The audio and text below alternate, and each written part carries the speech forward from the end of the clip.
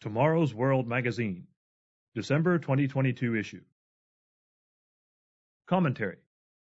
Thinking biblically about entertainment.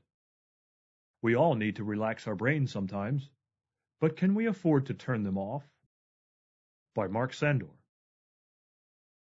Read by William Williams. Article begins.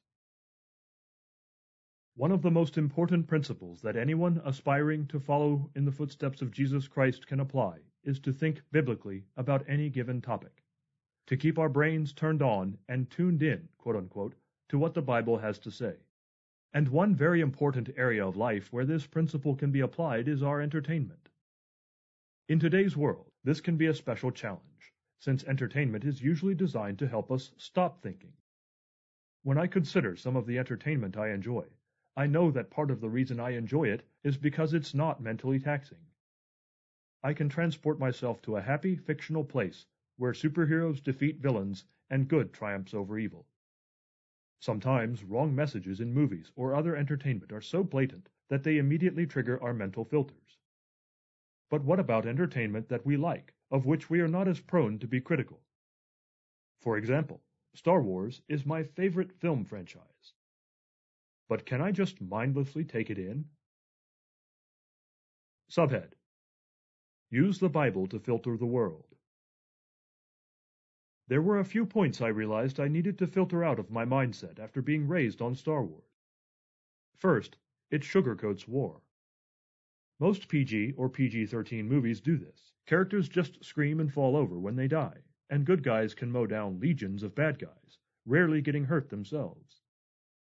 As a result, I grew up thinking that even though war sounded bad, it was probably something I could survive. I was thankfully able to grow out of that mindset as I got a better idea of what war is really like. Needless to say, God never sugarcoats war, and He is looking forward to doing away with it entirely. Matthew chapter 5, verse 9, Isaiah chapter 2, verses 2 through 4.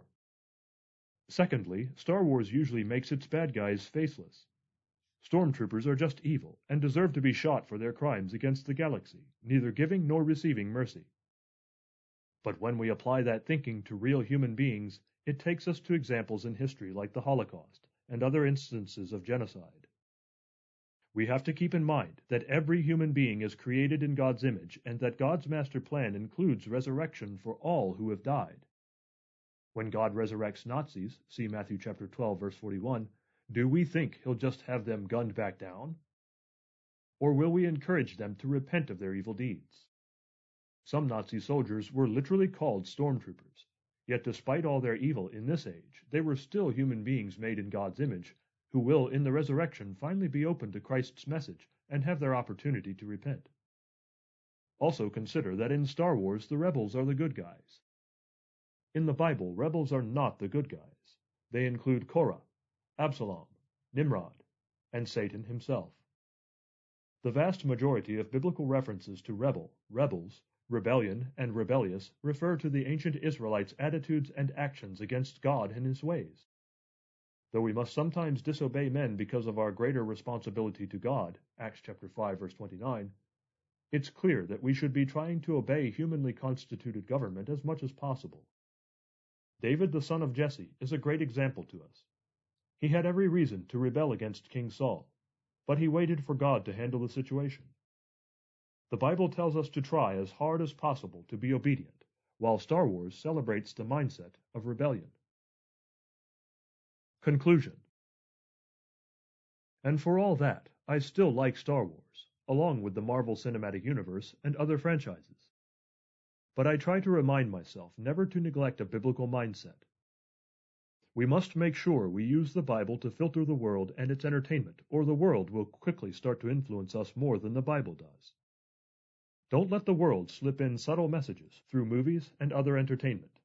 Keep your brain turned on. End of article.